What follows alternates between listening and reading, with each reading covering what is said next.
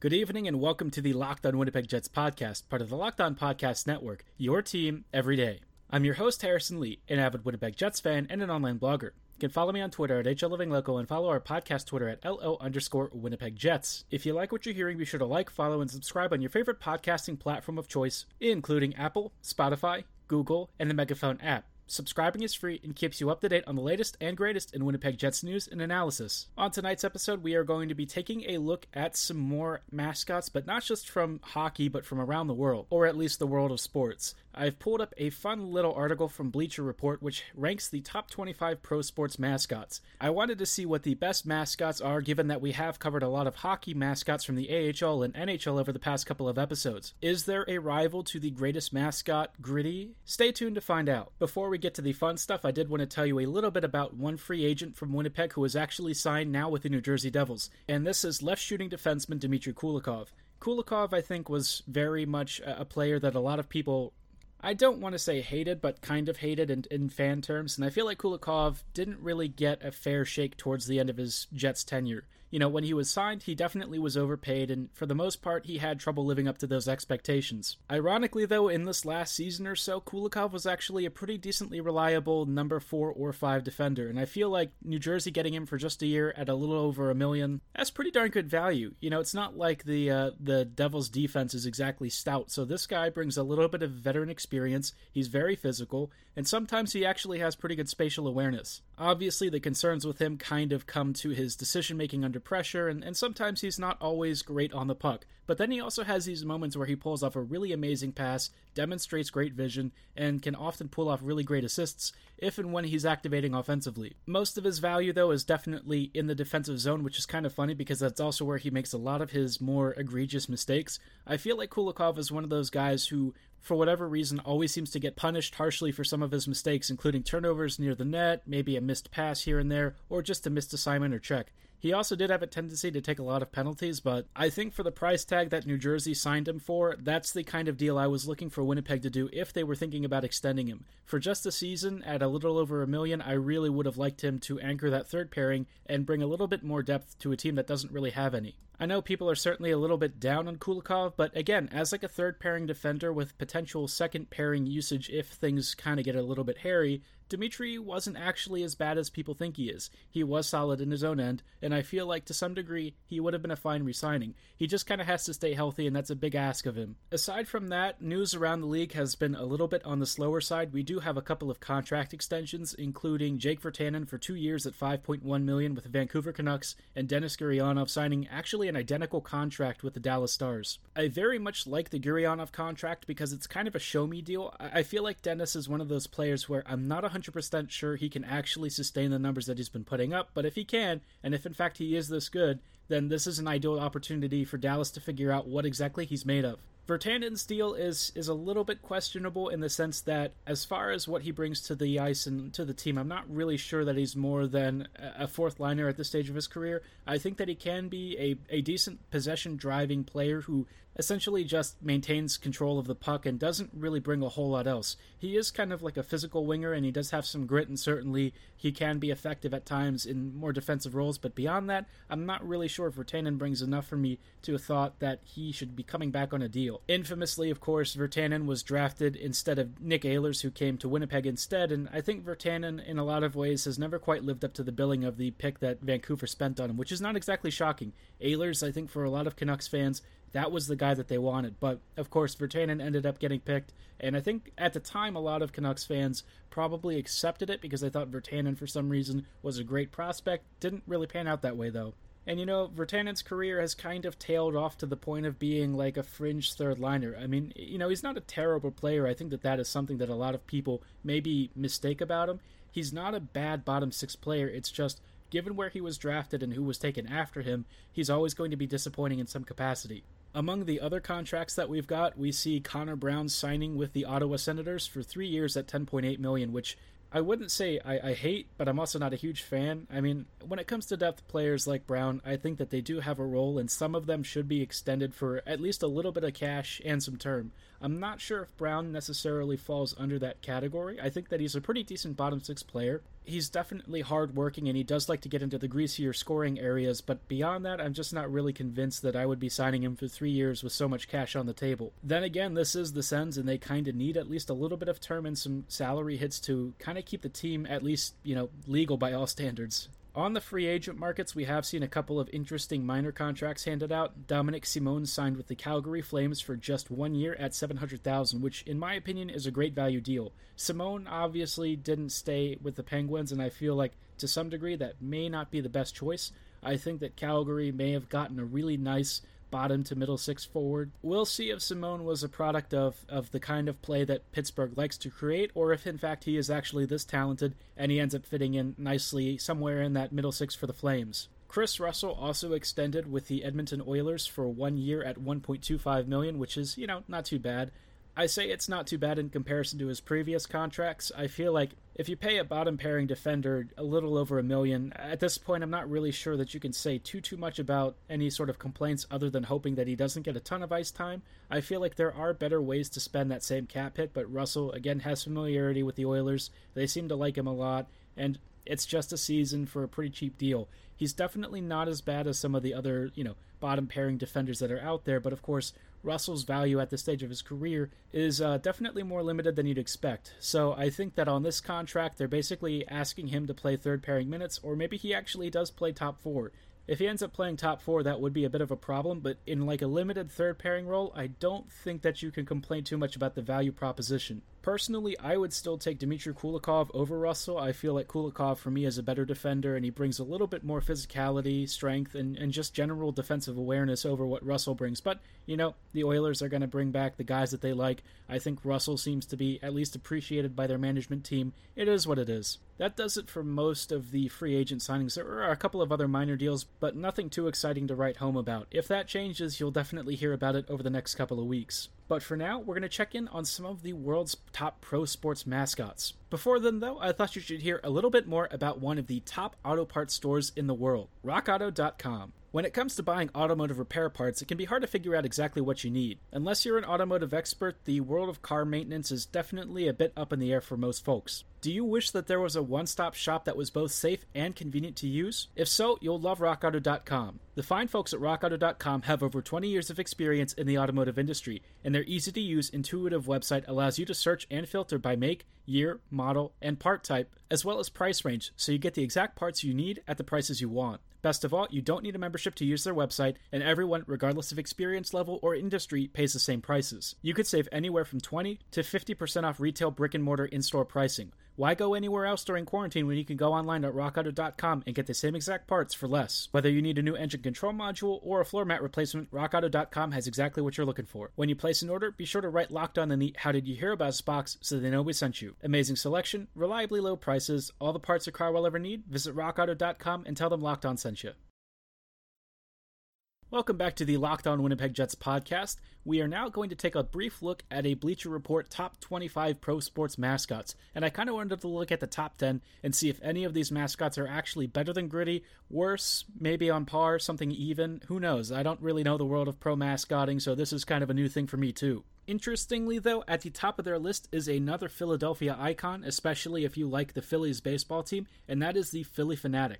Now, as far as the Phanatic is concerned, he's definitely somebody with a ton of personality. I've seen plenty of videos of the Phanatic doing all sorts of weird stuff. He also likes to ride around on an ATV around the field. I think he had a dance-off with a security guard or something. Everyone seems to know the Phanatic just because of the Phanatic's antics. The mascot itself is kind of a strange-looking alien thing. It's very green. I don't know if it's supposed to be green like the grass on the field or not, or what it's supposed to be. Instead of a normal mouth, it's got this weird cone nose-looking thing, and as far as designs are concerned, it's definitely a little bit more distinctive. It still has that kind of generic puppety kind of look, but I have to give the Phanatic a 7 out of 10. I think the Phanatic's personality and antics kind of make it more of an attraction than it otherwise might be. If this is the best mascot on the list, though, I do kind of wonder who else makes the top 10. Apparently, the honor of second best mascot belongs to Jackson DeVille, which is for the Jacksonville Jaguars. Jackson proclaims himself the best mascot in sports, although I don't know if that's really true. People have voted for this mascot before, and apparently this mascot likes to ride down from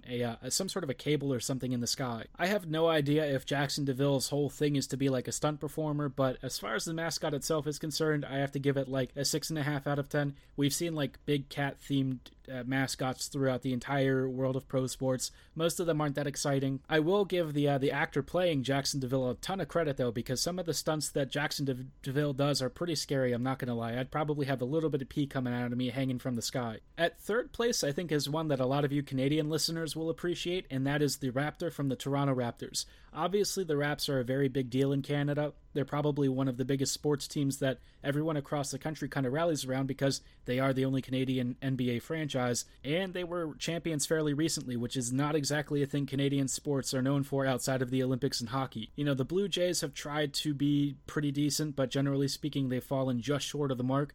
Most of the Canadian NHL teams, in some capacity, have sort of blown amazing leads or just not really been very good at all. The Raps seem to be one of the few teams that's been able to create more playoff success in recent memory, and even though they did exit this year's playoff picture, I think that generally speaking, Toronto has had a much better run than a lot of other sports franchises in Canada. I guess winning a championship title is probably a low bar to clear, but, you know, it is a pretty major accomplishment for a franchise that, generally speaking, wasn't seen as a huge contender until the past couple of seasons, especially when you have the likes of Golden State and the Lakers hanging around. At fourth on the list is a mascot from another Canadian franchise, although this one is from the NHL, and this is one that I've talked about before as being a very terrifying mascot, and that is Montreal's Youppi.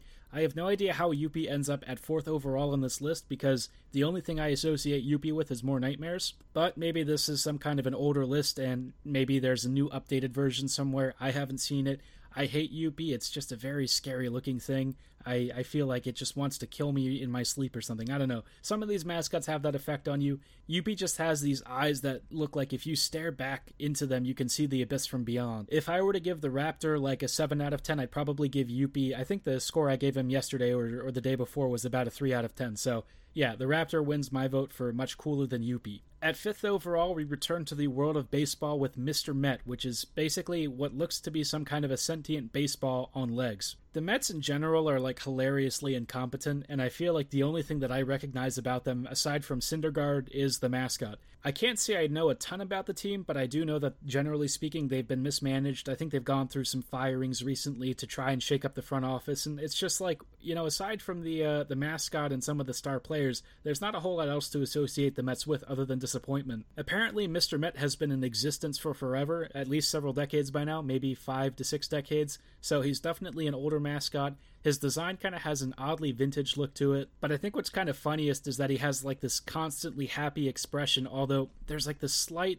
upturn in his eyes that almost looks like he's very worried that something bad is going to happen. I tend to think that the scariest thing that Mr. Met could probably come across is actually watching his own baseball team play, especially now that he's, you know, got the visage of a Mets player for the rest of his life. If ever you express, you know, a little bit of regret and sadness for a mascot, say a prayer for Mr. Met. I think Mr. Met's probably got one of the most cursed existences not named Youppi. Since Mr. Met is at least a little bit more interesting than most of the other mascots, I'm going to give him a 7.5 out of 10. I think he deserves a little bit of pity for the kind of sad existence that Mr. Met has probably had to endure as a member of the Mets. It must suck to be the mascot of a lesser New York baseball team while watching the Yankees basically curb stomp most of the American League over the past couple of seasons. Who knows, Mr. Met, maybe there's hope for you yet one day. Up next, we'll take a look at mascots 5 through 10 on the list and see if any of them play for a franchise as sad as the Mets. But before that, I wanted to tell you a little bit about Built Go. If you have listened to this podcast before, I'm sure by now you've heard about the greatness that is the Built Bar, which is a protein bar alternative to the usual dry, boring ones you're used to. But when it comes to Built, they always like to innovate and come up with new products. And now their mad scientists have come up with Built Go. When I wake up every day, I face a lot of obstacles and walls standing in the way of me getting my work done and making progress. That's when I turn to Built Go's 1.5 ounce packages that are delicious and convenient, so I can kick those walls down and get my day started. Built Go is the perfect pre-workout gel, or if you're looking for something for a kick right before you go golfing, surfing, whatever crazy sport you're into, their healthy and delicious alternatives to those 5-hour energy crashes are perfect for your on-the-go lifestyle. Every Built Go package package is fortified with beta-alanine, B3, honey, a little bit of caffeine, B6, B12, and collagen protein. You'll have hours of energy all day. To get started kicking your walls down, visit BuiltCo.com and use promo code LOCKED and you'll get 20% off your next order. Again, be sure to use promo code LOCKED for 20% off at BuiltCo.com. Let's go.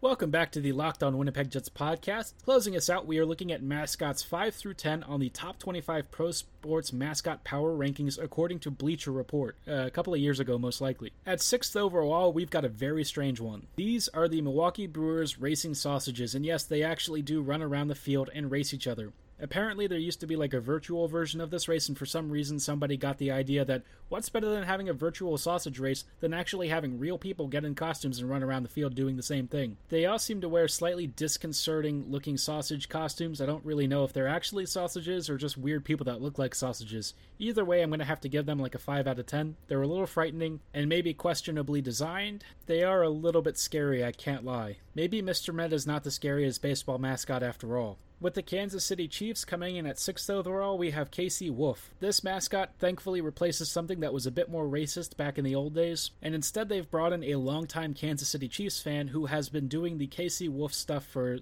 almost a decade and a half, if not longer. KC Wolf loves riding it on an ATV. I don't know why this is like the default for almost every mascot now, but apparently 4x4s are a lot more common than I thought they were. Either way, the KC Wolf loves doing like all sorts of stunts and tricks. The wolf itself is kind of scary looking. It doesn't look like a wolf at all. It looks like, I think the article says it looks like a rat, but I think that's probably a bit generous. It is some kind of indescribable fur ball that looks like it's wearing a tan suit of some sort. On the premise, I'm going to give it like a solid 7. I feel like if you're replacing a racist caricature and you also like to do stunts and you're a longtime fan, I can live with that a lot more than some of the usual mascot crap that goes on. At 7th overall is the Miami Heat's Bernie, and Bernie is, I don't even know. It looks like Gritty just had a really bad day and kind of got really sad and decided to stick a tennis ball basketball to his face. I have no idea what this thing is. It's terrifying. It's got huge shoes. It looks, again, kind of like it's seen really hard days. Bernie was probably on the set of Sesame Street, and then this is what retirement has brought him. Bernie gets like a 5.5 out of 10 because I feel like if you were on the set of Sesame Street and this is where you've ended up, you deserve at least a slightly above average score for being terrifying, but at least a little bit sympathetic or pitiable. At 8th overall, we've got Wally the Green Monster, who is, so named after Boston's own Green Monster Wall, which, again, not really shocking. Can't say that the name gives me a whole lot here for creativity. The mascot itself is very simple. It just looks like a big green thing with a beard of some sort. I can't really give this one more than like a 5 out of 10. It's a very average mascot, nothing too distinctive, and like the dumber you make the name, the less I can give credit for. And again, I also hate Boston sports, so I apologize if you like Boston sports. I don't hate you, I just hate the Red Sox. I've heard constantly about how they're the underdogs in every series and World Series they've ever played in. Maybe they should get a real mascot for once, huh? The mascot's the real underdog compared to the rest of the world's best mascots. Also, in recording this, I do realize that I actually miscounted. We are now on the 10th overall pick, which is Jazz Bear from the Utah Jazz. I feel like if I talk badly about the Utah Jazz's mascot, I'm going to get in trouble with our Locked On podcast founder, David. So I will keep my mascot critiques pretty basic here, nothing too crazy. In all fairness, Jazz Bear is actually not too bad at all. It does kind of look like a weird version of Chewbacca, who I think kind of got really tired of being in the Star Wars universe and decided pro sports was the move. Apparently, Jazz Bear is known for getting into it with members of the crowd.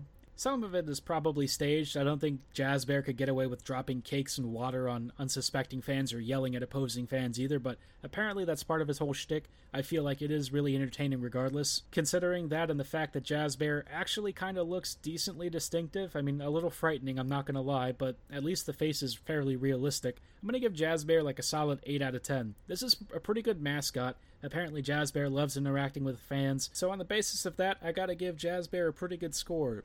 Looking at this top 10 list, I don't know that any of these mascots really outdoes Gritty. I think Gritty is like a cult of personality at this point, and more so than some of these other mascots, Gritty just seems to be involved in a lot of pop culture stuff. I feel like Gritty's ubiquity kind of makes him a very unique mascot in the sense that everyone seems to know him, whether or not they're a fan of the Philadelphia Flyers. I've never seen like a sports branding image have that kind of staying power outside of like really well-known players. With that, that's going to do it for our most recent coverage of our mascot marathon. On the next episode, we'll take a look at 11 through 25 and see if any of these other mascots are decent. I'm sure some of these are going to be better than the ones at the top of the list because, to be honest, the top of the list was a little bit underwhelming for me. With that will do it for tonight's show. Thank you so much for listening. I hope you enjoyed our mascot coverage. Before you log off, be sure to check out the Locked On National podcast hosted by Sarah Avampado. As always, thank you so much. Have a great night, and go Jets go.